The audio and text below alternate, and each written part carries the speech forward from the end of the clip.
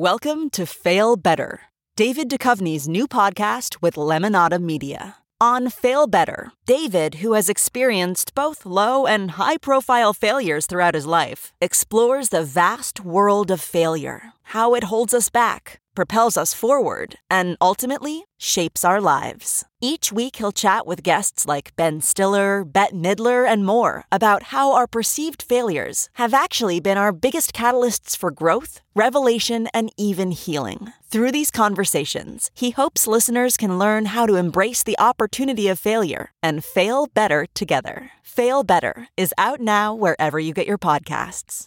Worried about letting someone else pick out the perfect avocado for your perfect impress them on the third date guacamole? Well, good thing Instacart shoppers are as picky as you are. They find ripe avocados like it's their guac on the line. They are milk expiration date detectives. They bag eggs like the 12 precious pieces of cargo they are. So let Instacart shoppers overthink your groceries so that you can overthink what you'll wear on that third date. Download the Instacart app today to get free delivery on your first 3 orders, while supplies last. Minimum $10 per order. Additional terms apply.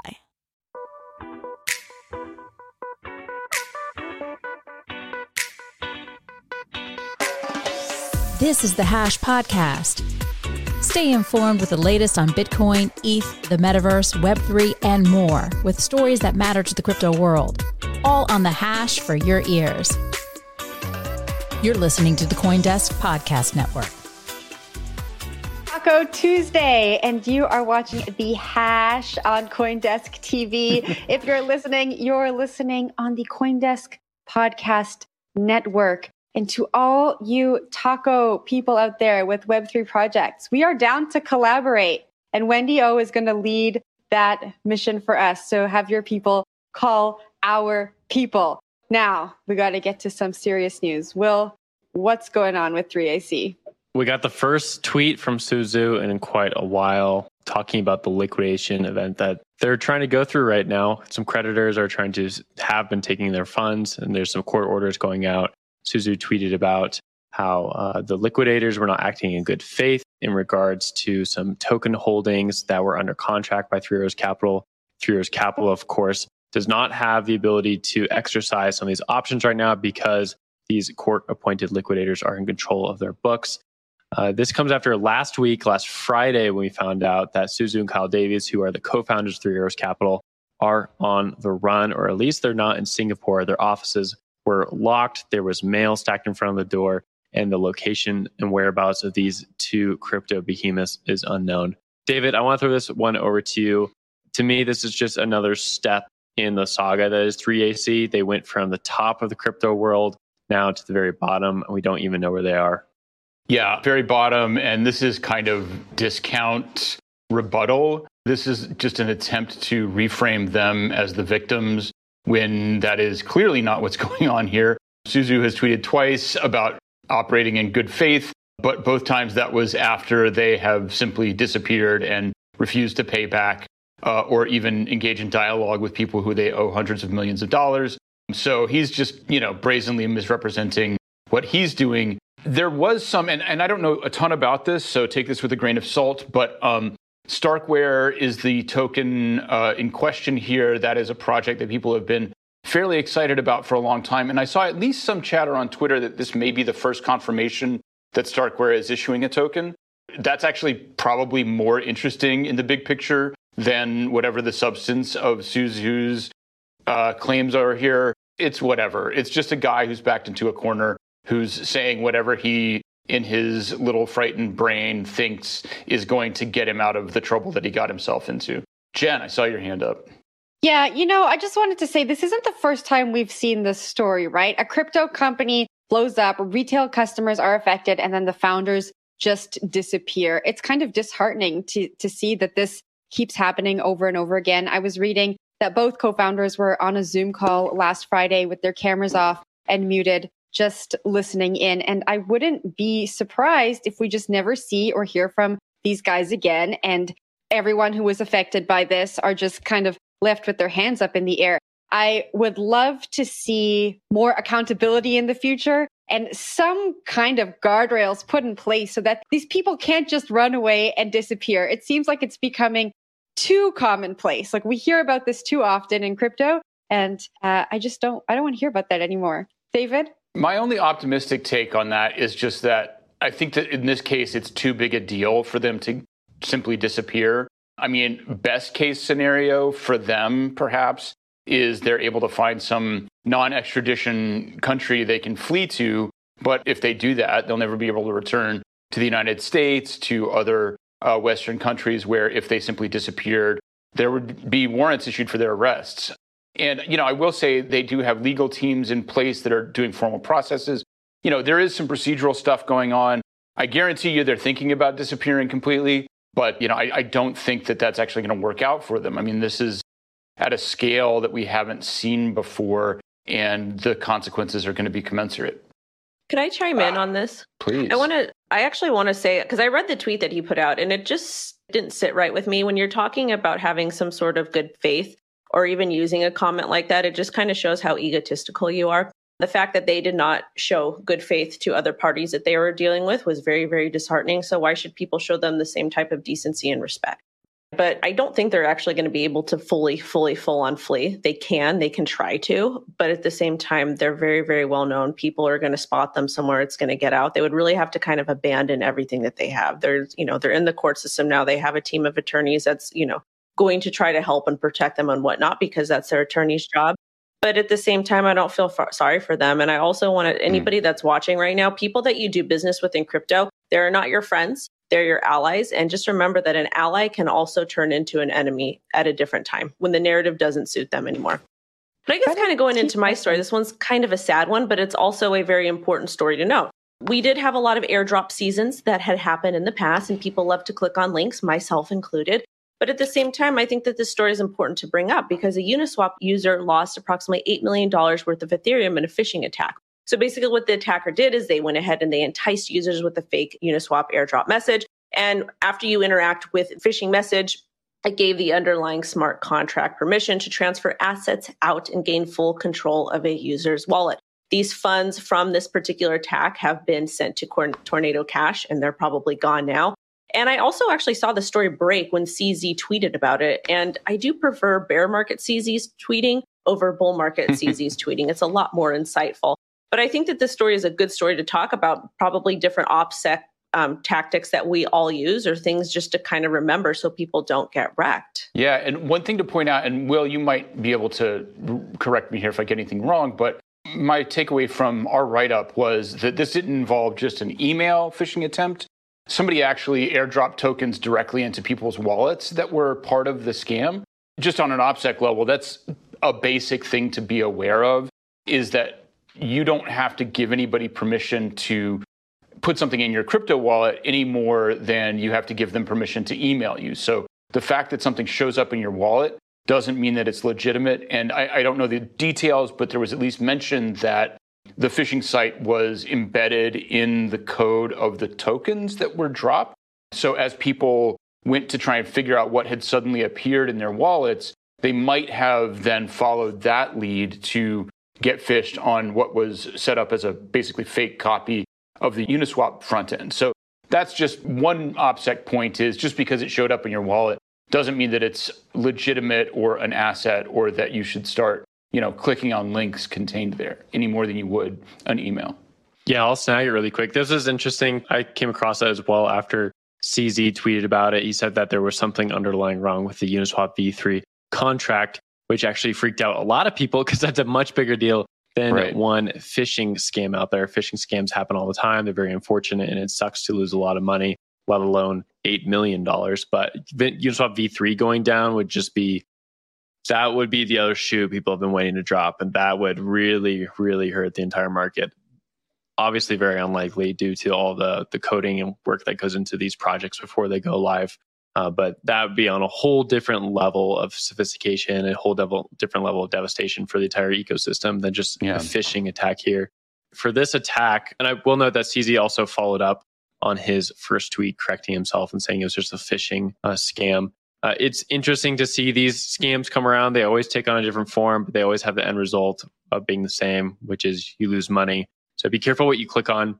And it does bring you back to what are the fundamentals of a smart contract, right? Basically just computer code that executes movement of money on your behalf. And there's a lot of different signing devices. You have to use your keys that are located within your crypto wallet in order to move that money. But there's very sophisticated ways to hide that and make it happen in a way that you wouldn't expect it to happen. And then all of a sudden you've signed your keys over to someone else and your money is gone. We've seen this a lot with NFTs. And so it's not surprising to see this take on another shape. And I expect these just to get more frightening, and like they're going to happen more often, just more creative ways, as like the basic ones seem to be known by most people. This is just something that's going to continue happening going forward. Dave, I'll throw it up to you. Yeah. So one other point on the OPSEC element here is that the money that was stolen was not from like a software wallet. It wasn't, the keys were not just sitting on somebody's desktop that got hacked or something. This was money that was actually staked to Uniswap. It was wrapped Bitcoin. And I guess I don't know what exactly to say about that, other than that, there is fundamentally a somewhat higher risk when you're staking, when you're putting stuff on, especially if it's bridged, there's like a whole other layer of risk there. So I guess like the more active stuff you're doing with your funds on chain or on public systems, just understand that there is some degree of risk. Whereas if you took that Ether and put it in a cold wallet and put it in your safe at home, the chances of somebody being able to move that are much, much slimmer. And I think there are some good products out there that can protect people who are doing staking stuff. Just, understand that the risk, just like investing your money anywhere, there is some degree of risk. So that kind of just understand that part of the picture, I guess, would be my advice to people. All right, we will leave it there. For those who might not remember the entire saga, going way back to 2013, I believe it was, when Mt. Gox got hacked for a giant amount of Bitcoin, obviously worth much less back then than it is now. But it has been winding its way through the Japanese bankruptcy court as Mt. Gox's remaining assets get allocated to its creditors and to depositors. And now, almost a decade later, we're going to see what is now $3 billion worth of Bitcoin released to people who were account holders back in the day. They're finally getting it back. They're getting back a mix of actual Bitcoin, of Bitcoin Cash, which was a fork in 2018. So everybody who was holding Bitcoin at the time got some Bitcoin Cash. They're also going to get USD Cash. A lot of nuances there, but the main takeaway right now is that people are worried that that $3 billion worth of Bitcoin is going to hit the market and is going to have an impact because people will just sell it. I don't know exactly whether that's the way it's going to play out, but Will, what do you think? Yeah, this is interesting, and it has historical precedent as well. So back in 2019, there was actually a mini bull run for Bitcoin. Bitcoin started off around 6K being there and went as high as 14K by that summer, but it was stomped out prematurely and actually caught a few different Bitcoin hedge funds in the wake of it because a large project dumped a bunch of Bitcoin to the open market. The name of the project escapes me right now, unfortunately, but there was a few different projects at the time that lost a bunch of their Bitcoin. And that led to, obviously, a huge supply gut on the market. People had to buy those coins back up, and the price of Bitcoin dropped as people were purchasing those Bitcoins because there's just too many to buy, right? Supply and demand at the end of the day. So we could have this very similar situation here where all this Mt. Gox coins are released onto the open market, and that pushes the price of Bitcoin down further. And I think it's important to note, right? We have this 21 million rule in Bitcoin. It's never going to surpass that. That doesn't mean that the coins that are outstanding right now, about 19 plus million coins, are not distributed like evenly, right? There's some people who have a lot. There's some people who have a little. There's some that are locked. There's some that are lost. There's some that are lost right now, going to be found later. There's some that are, like in this case, locked up in a trust and are going to be sold onto the open market, or maybe they're just going to continue to be held. We don't really know. So oftentimes I think people look at Bitcoin's price and assume some sort of linear trend. But that's not the case, right? Because we don't really know where these supply pockets are hidden, and they only come to light every once in a while when the market matures or when interactions happen like this, where a court is able to move forward with these proceedings and liquidate some Bitcoin to the market. This would definitely be a blow to a lot of different parts of the crypto ecosystem. Bitcoin is still top dog. Wherever Bitcoin's price is, a lot of these other projects follow. If we see Bitcoin's price tank because of this general sell-off, then I think that would really hurt the market. But at the same time, it's inescapable, right? Regardless of when it happens, it has to happen at some point. So it might as well just happen now. Most of the Bitcoin, I believe, are going to individuals rather than being liquidated by the administrator. So that's really important. But that leads to the question, Jen, I guess, would you sell Bitcoin if you suddenly got some right now? I mean, I don't give financial advice, but probably not. I'm a hodler till the day I die. But I was going to say, I had so much to say about phishing scams, and then we finished that segment. So that's for another time. But the article mentioned the flippening, and I wanted to bring it back to that. So they said, as the price of Bitcoin gets lower and lower and the Ethereum merge could be coming up soon, fingers crossed by the end of the year, could we see a flippening? And I wanted to take a vote with all of you guys. Do you think we'll see a flippening by the end of the year if the price of Bitcoin continues to go down? I'll vote no. I vote no. David says no. Wendy? I'll be with David. Is it contingent on Ethereum actually successfully merging over from POW to POS? I mean, I think that's one of the factors. I don't know if it's contingent. If it's contingent on that, then I would say there's a strong possibility. If it's not contingent on that, then I'll say no. Okay, I'm going to go with yes. If the merge doesn't happen, only optimistic person on the show. Sorry? I said I'll continue to be the only optimistic on the show and go with yes. But David, to your point, if the merge doesn't happen, probably there's a chance of 0.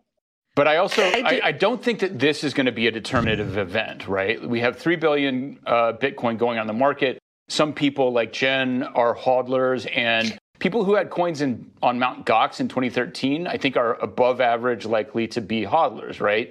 They're people who had faith very early on. Wendy, what do you think? The only thing that I want to add to that is if I had money, if I had bought an asset, let's say 7 years ago, and it appreciated like very, very, very big percentage, I would probably sell half of that asset so that I can, do nice things for my family, pay debt off, enjoy a good quality life. That would be how I would go about it, because you never want to have too much risks exposed to anything. Yeah, absolutely. And I think that it's also notable. I mean, certainly some people will sell. One thing that I heard that was interesting in terms of context is that, at least in the U.S., emerging markets are starting to have some real problems. But at least in the U.S., the economy, the employment situation is still fairly solid. So, Americans and others who have good incomes, have good jobs, there's not a situation out where a lot of people are desperate for capital right now, at least on a retail level, individual holders. If you're Three Arrows, you're going to dump those Bitcoin, but I don't know about that. I got to disagree with that, because I just kind of watching like real everyday people, even though people have great jobs right now and things look like it's good, it's really not good. Like I remember 2008, I remember seeing so many people that were a lot older than me that had 6-figure jobs. They lost all their jobs, and it happened really, really, really fast. So I am not as optimistic about the job market and about the numbers that everybody else is right now. Yeah, that is definitely a debate that's ongoing. Now, the other question is, some of this is going out in the form of Bitcoin Cash. Do we need an explanation of Bitcoin Cash? It was a fork that was intended to make Bitcoin faster, that launched in 2018. What do you guys think about the Bitcoin Cash that's going to come out of this? Not financial advisor. Dump Bitcoin Cash. Okay, I'll take it up right there before we move over to the last story segment, GameStop. Bitcoin Cash has really been disappointment for, I think, even the Bitcoin Cash supporters ever since 2018. It's failed to live up to its promise. It really hasn't picked up any adoption. It's not a very secured network. And for those who are going to get Bitcoin Cash out of this, I'm wondering what they do with it. Not really. Honestly, I think they're just going to dump it into a down market and push the price even lower. So I think we get a dumping of Bitcoin out of this as well, depending on who gets the Bitcoin eventually, like either it's like hedge funds that have purchased the receipts for these Gox coins, or to individuals. We'll see sort of a split of that supply. But Bitcoin Cash, I would assume, is just going right down the tubes and turning into dollars. I'll give it away for the last topic, which is GameStop. All right. Let's move on to GameStop. So their NFT marketplace has finally gone live. We've been talking about this for a long time. They announced this last year. They said in a statement that the platform is for gamers, creators, collectors, and other community members to buy, sell, and trade NFTs. Now, when this was announced, the market was really, really different. We've all been saying, maybe the attitude of gamers are going to change. So I did a quick Google this morning. I found an article from PC Gamer yesterday that mentioned a gaming developer at a conference completely changed his talk to do a surprise talk on why NFTs suck, to great reception from the community. The talk went viral. It seems like gamers haven't really changed their tune. And now we have this NFT marketplace. So David, I will take it down to you for your opinions. Yeah, we can talk about this in terms of GameStop's overall strategy, but I think that the point about gamer sentiment is really important to put into some context, because the reason gamers are so hostile to NFTs is because they think of it as a new way for big game companies to extract money from them. And big game companies like Electronic Arts and Blizzard Activision have really gone just absolutely buck wild with exploitative monetization.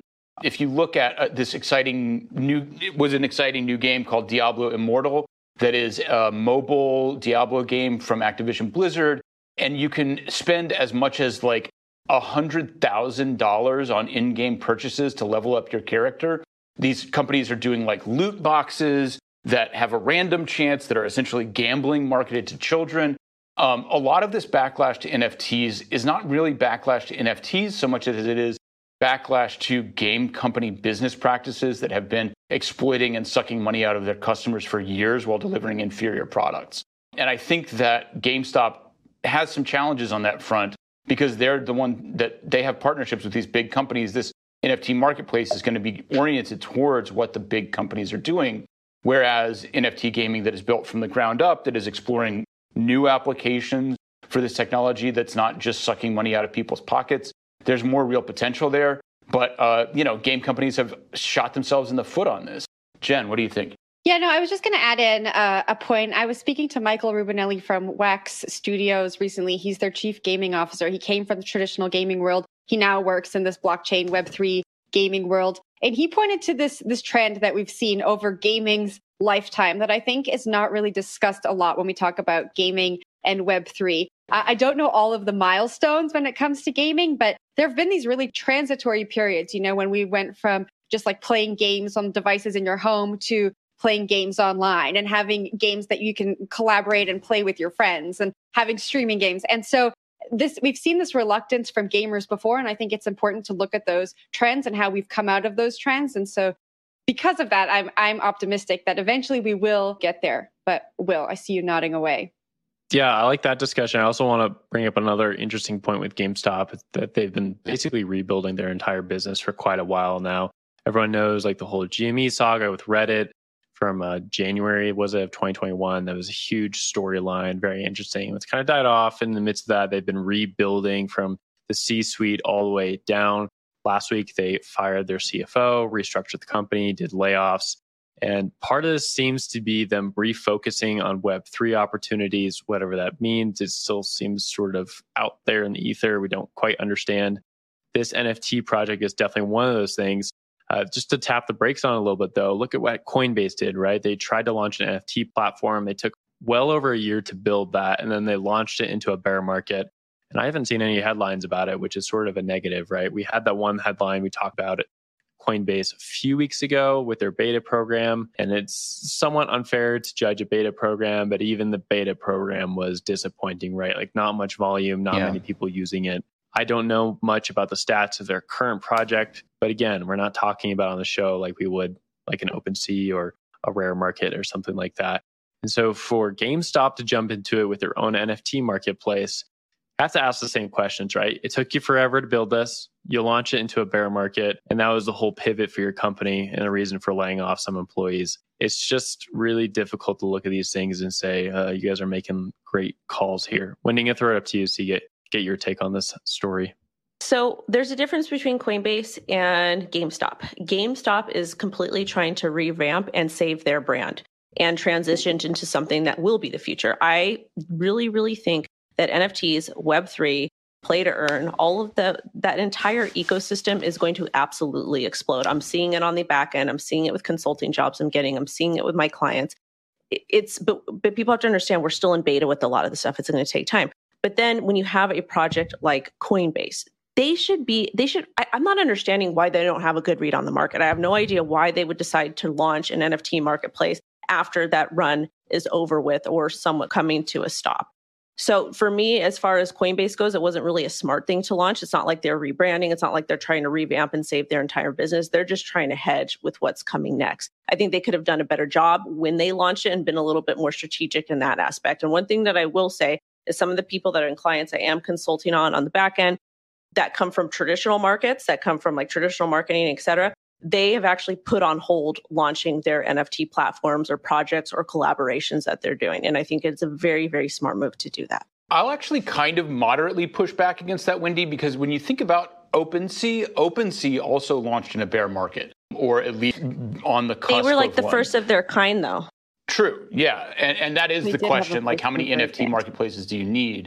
But I'm not sure that waiting until the next bull run starts is actually going to help that much, because you want the adoption happening amongst, frankly, the people who are paying attention when the hype is not that high. So maybe, I mean, I think there are multiple sides to this, but I definitely agree that GameStop does seem to be pursuing this with a kind of focus that Coinbase doesn't have on much.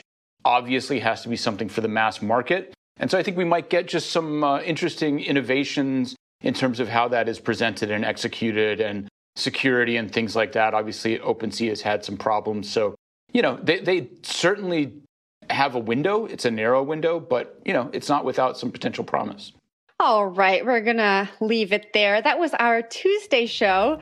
I'm going to go have some tacos now. I think it's safe to say Wendy's probably going to go have some as well. Thank you so much for watching The Hash today on CoinDesk TV. And if you were listening, you're listening to the CoinDesk Podcast Network. Lots of other awesome podcasts on there, so check them out. I'm Jen Sanasi. On today's show, we had Wendy O, Will Foxley, and David Morris in the studio there looking fabulous. Thanks for watching, and we'll see you tomorrow. Everybody.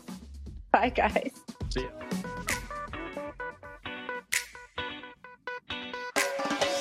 You've been listening to The Hash on the CoinDesk Podcast Network. We would like to hear from you, so if you have any questions or comments, please reach out to us at podcasts@coindesk.com, subject line, The Hash, or leave us a review on your favorite podcast player. Thanks for listening.